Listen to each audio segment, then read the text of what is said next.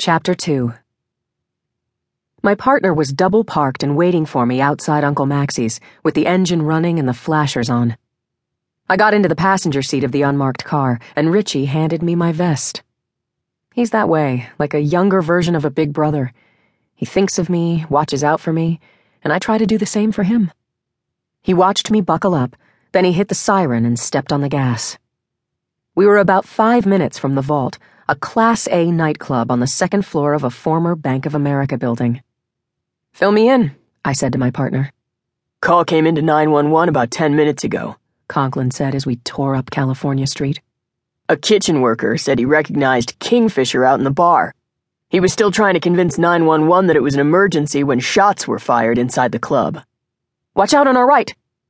Richie yanked the wheel hard left to avoid an indecisive panel truck, then jerked it hard right and took a turn onto Sansom. "You okay?" he asked. I had been known to get carsick in jerky, high-speed chases when I wasn't behind the wheel. "I'm fine. Keep talking." My partner told me that a second witness reported to first officers that 3 men were talking to 2 women at the bar. One of the men yelled, "No one screws with the king." Shots were fired. The women were killed. Caller didn't leave his name.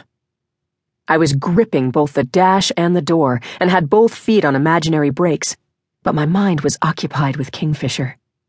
He was a Mexican drug cartel boss, a psycho with a history of brutality and revenge, and a penchant for settling his scores personally. Richie was saying, "Patrol units arrived as the shooters were attempting to flee through the front entrance. Someone saw the tattoo on the back of the hand of one of the shooters. I talked to Brady," Conklin said, referring to our lieutenant. "If that shooter is Kingfisher and survives, he's ours."